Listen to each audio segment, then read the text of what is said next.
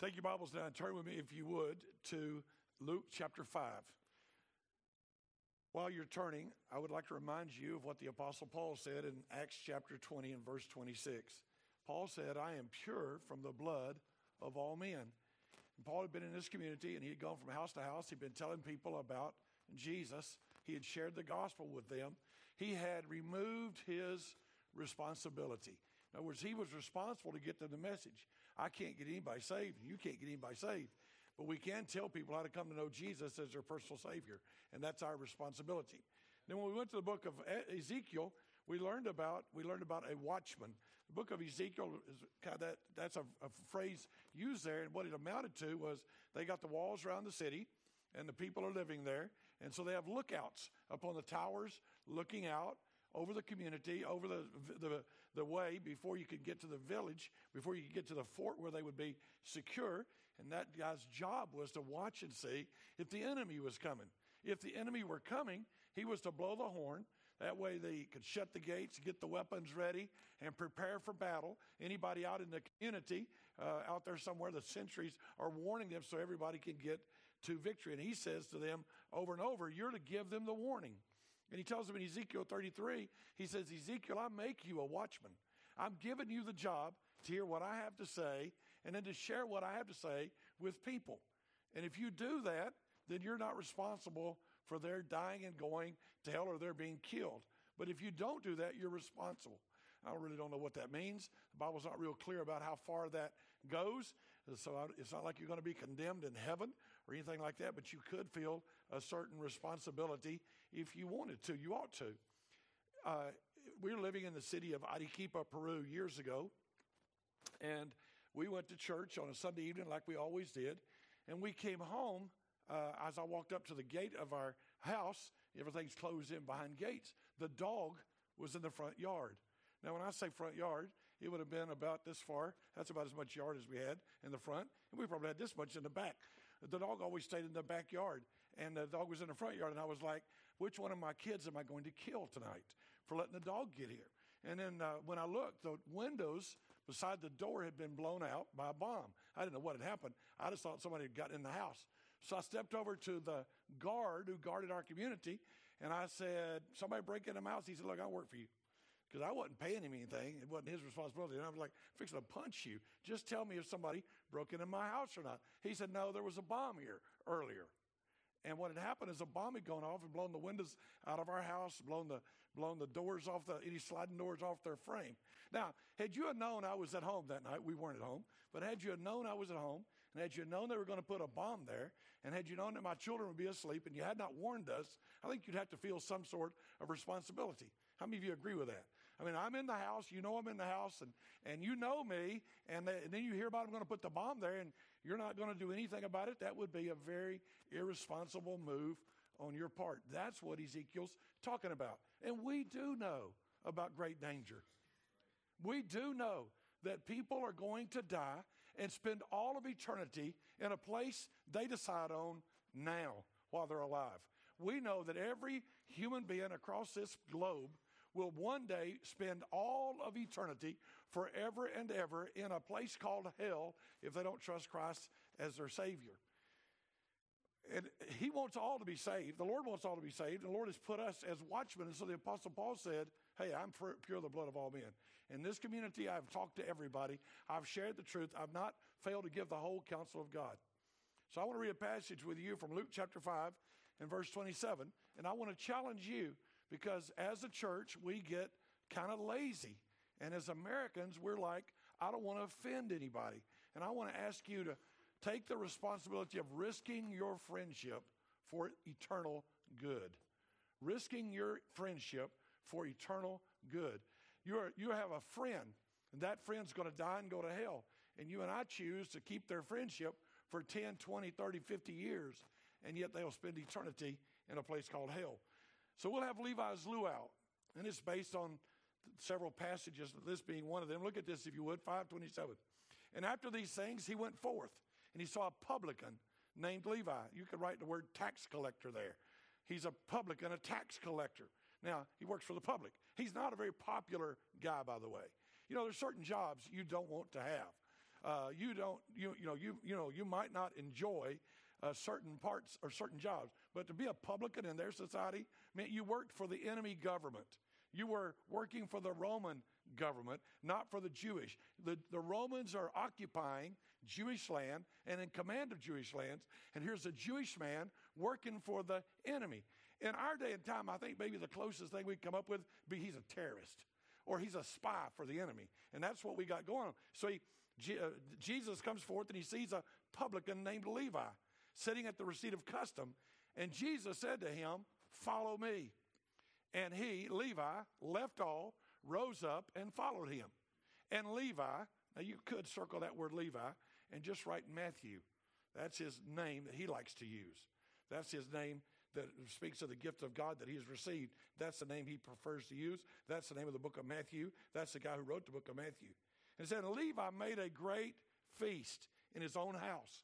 And there was a great company of other terrorists, of publicans, of these people that work for the opposing government, and of others. And that others there would include other people of ill repute. It's like the people no one wants around. It's like probably the prostitutes. It's like people of lower strata society that we don't want to be around. Drug dealers. These are people that Matthew knows because Matthew is on the outside. Levi's on the edge of society. And so he has this big feast in his own house. And there's a great company of them that sat down with him. The scribes and the Pharisees murmured. They got together and they were talking and they said, "Why do you eat with and drink with publicans and sinners?" Jesus, why in the world are you associating with people we would never associate with? We don't run around with prostitutes and we don't run around with drug dealers. We're good people and we don't run around with them. And Jesus answering said unto them, "They that are whole need not a physician. People that are well do not need a doctor, but they that are sick." Jesus said, "I'll tell you why I'm with them and not with you.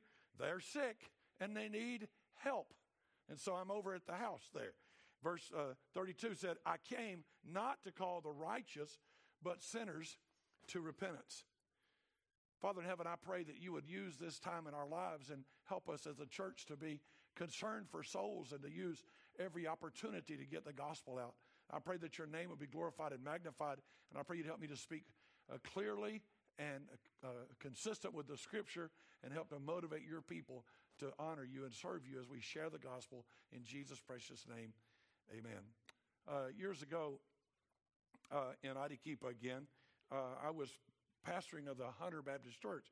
It was in a poor section of town, so nobody ever had a car. There was always one vehicle parked outside, and that was my car. So on a Sunday morning, a car showed up at the church. And I looked out and I said, "Wow, somebody was able to pay a taxi to come to church today. That's pretty neat." And the taxi stayed there. I said, "Wow, they must own that car because it didn't leave." And I was shocked. And come to find out, my son David, at the age of 5 or 6 years of age, had befriended this family. They lived in our neighborhood just across the park. And David always played outside with them. And David had been witnessing to them. And David, as a little kid, had given them a gospel tract. And the man took the gospel tract in and put it beside the bed because the cute little white boy gave him the tract. And so one night, laying on the bed just before he went to sleep, he decided to read the tract. And since he read the tract and was very interested in the message of the tract, he came to visit our church. I went walking with him every morning for about a year at 6 o'clock in the morning. We walked real fast. I was trying to witness to him and trying to disciple him as we walked. He would eat breakfast with us after we'd walked about 4 miles. And I witnessed him one day. I was just getting really tired of walking with him at 6 a.m. And I mean, I could have slept till 6:30, and you know, it was just a little bit different, you know, for me. It's 8,000 feet above sea level. I wasn't that interested in walking when it was cold in the early morning. And so I looked at him, I said, "Are you ever going to accept Jesus?" He said, "I did that months ago." And I was like, "Well, I wish you'd have told me we'd have stopped walking a long time ago." And then Jorge did something that's very much this passage of Scripture. Jorge came from a wealthy family, and they owned a business downtown, which they owned actually probably 4 business locations, which they wouldn't be big by your standards, but in South America, massively large buildings that they had. And Jorge said, "I want to have all my family and friends over to my house to a meal because they'll come eat when I offer them free food." And he said, I want you to come and I want you to preach to them. That started a weekly thing that went on for several years. Me or somebody else in our church would go preach to them. Today, there are several preachers and a whole bunch of family members that are saved. It wasn't long until the one car pulled up and that family got out, and then another car pulled up and that family got out. And now there's been 2 other churches started, and a lot of the leadership of those places came from that family. They did what Levi did here. In the story of Levi, and I'm going to give you some things to think about this morning, but in the story of Levi, Levi's a publican. He is a nobody, and nobody likes him. Nobody respects him because he's a tax collector. Now, I don't know if you've ever had this happen to you, but when you get a letter from the IRS, you never think it's about your birthday. I mean, I've gotten those letters. I called my tax man one time, and I said, it says here I made a mistake. He said, let me have it. I sent it to him. He said, don't worry, no problem. You don't have any problem. The next letter said, we just froze your account. And I wrote him, I said, I called him my tax man. I said, I really think there was a mistake there. It was over like $50. They frozen my account. And so I just know I don't really like IRS letters. You probably enjoy them, but I don't like them. When I see them in my house, I look down and I'm like, oh my goodness, what did I do wrong this time? Well, that's him, except he's crooked. He's crooked. He's taking money he's not supposed to take. He's charging taxes. Like if the government ought to get a dime, he'll charge 15 cents and keep a nickel. He's a crook. They don't like him. Now, if anybody ought to talk to anybody, Jesus ought not talk to him. Because, you don't want bad people coming around. And Jesus is, quote unquote, a rabbi. He's a teacher. And as a teacher, he should pick the right students. And actually, students should beg him and prove to him why he would let them teach him. But Jesus didn't like any other rabbi. Other rabbis are like, if you want to go to my school, you apply, and maybe you can even get in touch with some of those Hollywood actors and pay some money, and I might let you study with me. But you didn't catch that joke, did you? Y'all are slow. But anyway, so anyway, Jesus doesn't do it that way. Instead, Jesus walks around going, you, come here, follow me. You, come follow me. And it's very different. And so here comes Jesus walking through, and he gets to this very wealthy tax collector. He's a crook. All of his friends are crooks. All of his friends are people of bad reputation. And Jesus looks at him and says, hey, you, follow me. And Matthew Levi gets up and leaves everything and follows Jesus. That's a beautiful story. We could all go home and say, man, Jesus saves the worst of people. But that's not really the point of this story. The real point of this story is that Levi says, I want to make sure my friends know the truth. And Levi throws a feast at his house. And he invites all the publicans, and he invites all the others. That's all the Bible says about him, others. He invites all those other dirty people to his house, and Jesus is there. Now, can you imagine what happens when the gospel itself is in the room? This is the guy who walks up to anybody and talks to them. And we do not understand why you'd run around with those kind of people. And Jesus simply said, well, people that aren't sick don't need a doctor, so I go where they're sick. Now, I'm going to give you some things to think about, but as I do, I just want you to remember this. We often become so wrapped up in everybody has their own religion, and everybody has their own belief, and everybody knows the truth, and so we never talk about Jesus. We have aunts and uncles that if we were honest, we're pretty sure they're not going to go to heaven when they die. And there will be a scramble before the funeral as the family looks for every evidence that they might be saved. And then I come in, or the other pastor comes in, and one of the things I'm going to ask is, do we know if he was saved? And you're going to be like, well, he never went to church, and he was a publican, and he was another, and everybody would have thought he's a bad guy, but when he was 2.5 years old, he prayed. And his mama baptized him when he was 3. And I'll be going, and the family's even going, come on, preacher, let's cover this up. But the sad reality is he's in hell. And he's lifting up his eyes being in torment. And while in Luke 16, the rich man lifted up his eyes being in torment, and he says, send Lazarus to tell my brothers so they don't come here. Warn them. Why would they come to this horrible place where I am? So to give you an excuse, we're going to have Levi's luau. It's really not about us having a good, fun time eating a pig we cooked. It's not really about the church getting together and having fellowship. It's about giving you an excuse to invite your family members, to pray for your family members, and for us to try to share the gospel with them so they'll get saved. You and I need to get a hold of something. They're going to go to heaven or they're going to go to hell. and you're afraid to risk your friendship. Behind closed doors with you and your wife, or maybe in the privacy of your own mind and opinion, you're like, I don't really believe they're saved. They do say they go to church. They do say they believe, but I don't really believe Jesus ever really changed them. But somehow we take some antidote that makes us think it doesn't matter. It's their decision. Well, if you were in the Old Testament, the watchman would say, you're supposed to warn people. And if you're in the New Testament, Paul would say, I'm free of the blood of all men. And if you're Levi, you'd say, nobody else would ever talk to my friends. So I'll have a party, and I want you to do something about telling them. So let's start with this, if you would. Look at Luke chapter 5 and verse 31, the penalty for sin. The Bible says in Luke chapter 5 and verse 31, Jesus answering said unto them, they that are whole need not a physician. Now you want to circle that word whole, that means healthy. And here's what he's saying, they're not healthy. They're not healthy. They that are whole need not a physician. I'm with people that are sick, and they need a physician. They that are sick. They that are sick. I came not to call righteous, but sinners to repentance. Jesus is at the party because the party crowd knew they were sick and needed something. Jesus avoided or even offended religious people because they didn't believe they were sick or in need of help. Do you know who's going to go to hell? Two people are going to go to hell. Those who haven't heard and those who think they're okay. And you know your Bible enough to know that they may think they're okay, but they're not okay. Jesus came to transform, not add to your life. So all of a sudden now we have Christians that attend a church. It's all about how to make money, how to be happy, how to prosper, how to have good things. And we do not want to talk about hell. And we do not want to talk about eternity. And we do not want to talk about, for the wages of sin is death. And death and hell were cast into the lake of fire. We don't want to talk about that, because if we do, it'll offend our friends.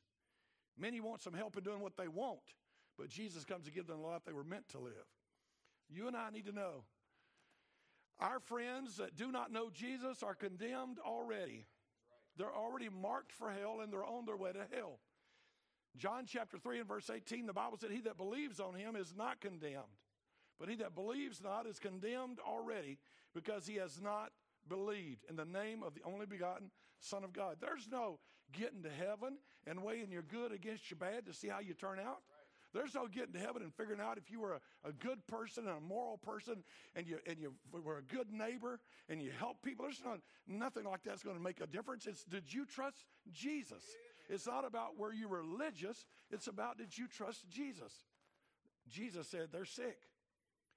So our goal is to help those that need Jesus and realize the need. Is their salvation worth your risking your friendship over their eternity?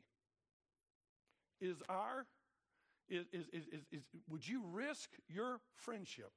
Would you say, I'm going to witness to them though they will not like it?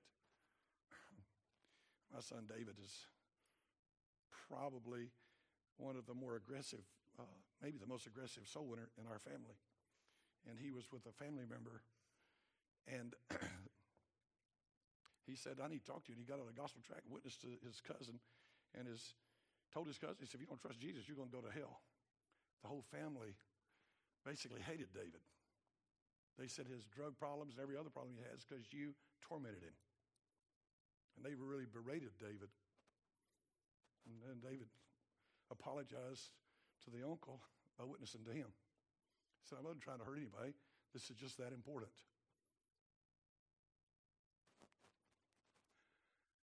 Will you risk your friendship? In South America, when I used to live there, it was so funny. Nobody wants to say anything that hurts anybody. So I would get to the hospital before somebody was going to die. The family would call me and say, because they're ex-Catholics, and so they're Baptists now, but they kind of need last rites. They need a preacher to be there right before that family member dies, just because of tradition.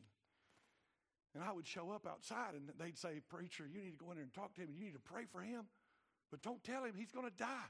We told him he's getting better and he's going home. I'm like, I can't go in there and do that. I walked in and I said, look, you're fixing to die. You need to get saved. You need to know for sure you're going to heaven. Well, he didn't live to tell him outside what I said. But the truth is, we don't want to risk our friendship. Be honest. I'd rather not hurt his feelings. But if you don't hurt his feelings, I mean, I showed up with kidney cancer. That doctor could look at me and say, I think it's going to be all right. I'd be dead by now. I'm glad he hurt my feelings. He said, we're going to have to cut holes in you, buddy. And I'm like, well, thank you. I need help. You see, when you realize you're sick, you need help. Now look, if you would, at Matthew chapter 9 and verse 9. And I want to talk to you about the person Levi. This is the story as Matthew tells it. Matthew's now writing his own story. And as Jesus passed forth from thence, he saw a man named Matthew sitting at the receipt of custom. And as he said to him, follow me, and he arose and followed him. And it came to pass, as Jesus sat at meat in the house, behold, many publicans and sinners came and sat down with him and his disciples. And when the Pharisees saw it, they said unto his disciples, why eat your master with these wicked people, publicans and sinners? But when Jesus heard that, he said unto them, they that be whole need not a physician, but they that are sick. But go ye and learn what that means. I will have mercy and not sacrifice. I am not come to call the righteous, but sinners to repentance. Here's an interesting thing. Matthew doesn't like to use the name his family gave him, Levi, because he probably blemished that name pretty bad. You see, Levi means he was probably born with the expectation that he would serve God. They probably wanted him in the ministry. They picked a name that screamed man of God, Levi. It's a very good chance that old Levi had been involved in church, and old Levi had been taught and maybe even gone to Bible college before he turned out to be a tax collector. Fact is, it's interesting that in the book of Matthew, written by Levi, there are 129 quotations or inferences to the Old Testament. It's interesting that of the 39 Old Testament books, Matthew mentions quotes from 25 of them. He was apparently trained and prepared to serve God, but he had done the opposite. Levi has corrupted himself. Levi has walked away from what his family taught him to do. And instead of serving God, he has served self, becoming very rich. He is a man with a lot of friends, all of them people that are despised in the community. Levi, in Luke chapter 5 and verse 29, Levi made a great feast in his own house, and there was a great company of publicans and of others that sat down with him. Not a few, he got a whole bunch of them. Did he go down to the local terrorist society? Did he go down to the tax collectors and say, y'all come over to the house? Where'd all these people come from? Not only tax collectors, but others, prostitutes and sinners. Matthew or Levi's friends are despised. No one would share the gospel with them. They're not interested in church. They're not interested in the things of God. They don't mind telling people. Levi just might have said, I know everything you know. I know everything you know. I went to Sunday school too. I know everything and I don't want it. There's a big lesson here. There's no one too far from God. So there's Levi sitting there collecting the taxes, and Jesus walks by and says, follow me. And what Levi doesn't know is he will soon be an apostle and write a book of the Bible. That's called going from the very bottom to the very top. You don't know what your invitation might do. I remember when I started going to Jorge's house when he had me go over there and speak, and I was like, you talk about pressure, all these richer people, and all that Spanish going so quickly and all that food, and I wasn't sure if there'd be alcohol. I just didn't know what was going to go on when I got over there. And I go in that room, and I'm like, I don't even know how you talk to these people. I'm a poor person. I come from a very poor background. I'm very comfortable with poor people. Rich people like you make me very nervous, and I am not teasing. And so I go to their house. I had no idea that like 4 preachers had come out of that group. I had no idea what God would do. And you have no idea what might happen if you'd invite somebody. You have no idea what might happen if you'd share the gospel with somebody. Look at who Jesus calls to follow him. He's a tax collector. Right now, I just read this week, many millennials, that's the group that older people tend to despise, they say the following. This was not written by a Christian. I can footnote what I'm saying here. They say they have no close friends. 22% say they have 0 friends. of the people interviewed, just under 2,000 people interviewed, 22% of them said they have 0 friends. 27% said they have no close friends. 30% said they have no best friends. 25% said they have no acquaintances. People are hurting, and they need someone to care, just like Levi did. Wonder what Levi thought at night when he laid in the bed thinking about all the money he made and the disappointment in his mother's eyes. Or Daddy, who called him Levi. When our oldest son was born, Chris, his name is Christopher, and before we ever knew what he was going to be, I asked God to make him a boy, and I said, if you'll make him a boy, I'll name him Christ Bearer Christopher. So I dreamed that he'd grow up and serve God before he was ever born, before he ever came out of the womb. And Levi had to know some of that was going on. Levi and your friends can know Jesus and salvation, but we're going to have to risk our security and our friendship to share the gospel. We don't want to invite them to church. We know they'll say no. We don't want to mention that they need to know Jesus because it'll offend them. We're a lot more comfortable not talking politics and not talking Jesus. Fact is, we can talk politics before we can talk Jesus. But in the passage, the provision is for all. Look in Matthew chapter 9 and verse 13. I came not to call the righteous, but sinners to repentance. I came not to call those that are good. I came to call those that are sinners, that are wicked. In Romans chapter 5 and verse 6, we know who that is. It's people who can't live it. They're without strength. They're ungodly, Romans chapter 5 and verse 6. They're still sinners in Romans chapter 5 and verse 8. But here's what we know. He already loved them. Loves them, loved us. We love him because he first loved us. All were invited, but only those that really believed they needed saving would come and be saved. You know they can be saved, but will you take the risk of really offering them salvation? You know they could be, but will you really take the risk? I don't want them to think I'm a nut. I don't think I'm a fanatic. I'm uncomfortable with this. So the purpose of this special Sunday that we're about to have is to see your friends know Jesus. In Luke 5:27, the publican named Levi, sitting at the receipt of customs, had heard, follow me. And when he did, it meant he left everything.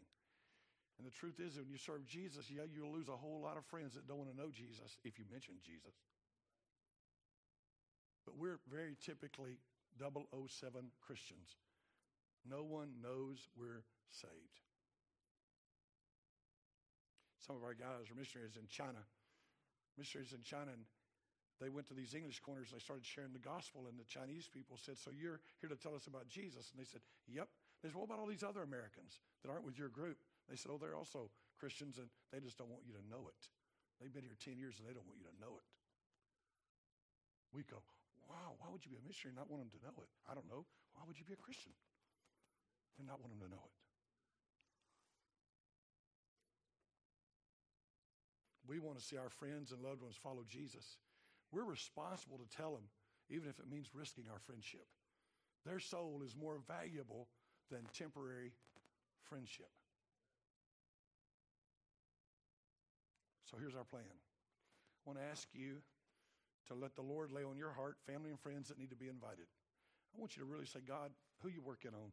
Who you dealing with? Prepare the way for me. I want to invite some people. I need you to make this work.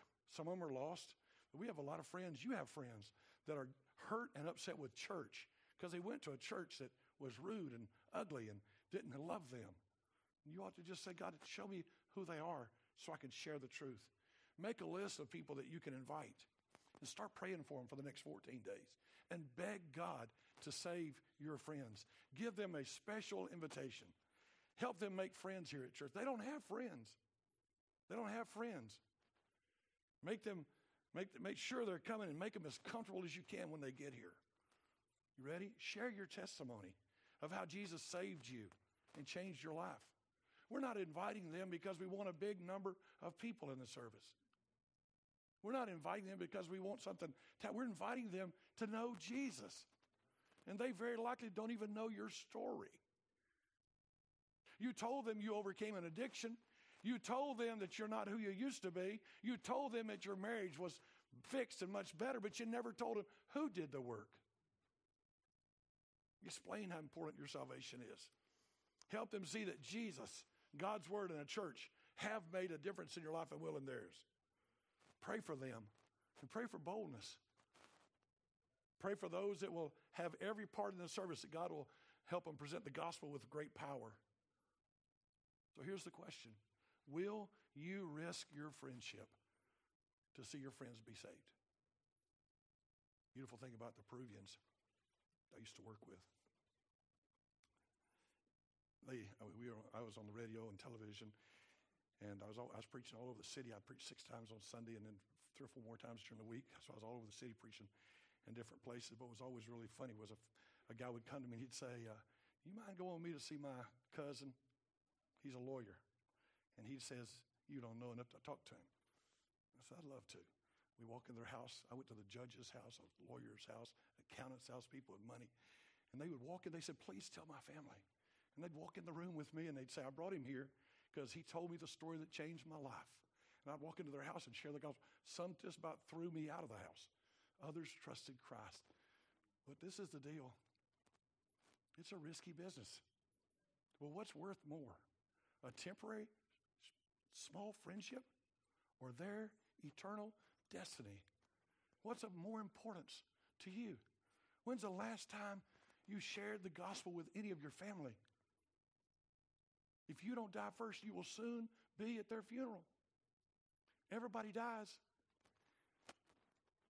Will you stand at their funeral and say, I wish I'd have spoken to them?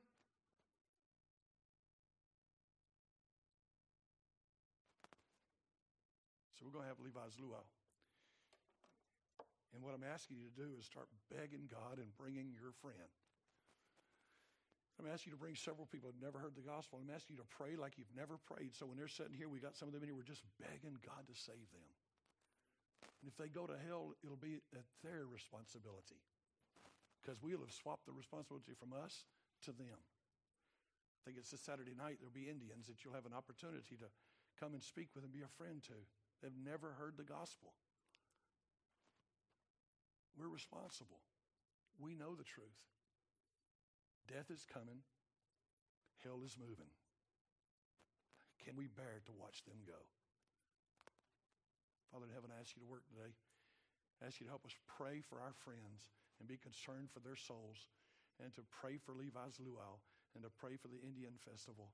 I pray, dear God, that our church would get soul winning and hunger for people's lives on their hearts. I pray that your name would be glorified and magnified in our midst. Lord, I know it's risky. I know we live too comfortably. I know that people in the room may be a little aggravated at me this morning, but I'm asking you to help us see people saved. Our loved ones, our family, our aunts, our uncles, our parents, our nephews and nieces, our neighbors and people that we work with, our friends, people that we do vacation with. I'm asking you to help us.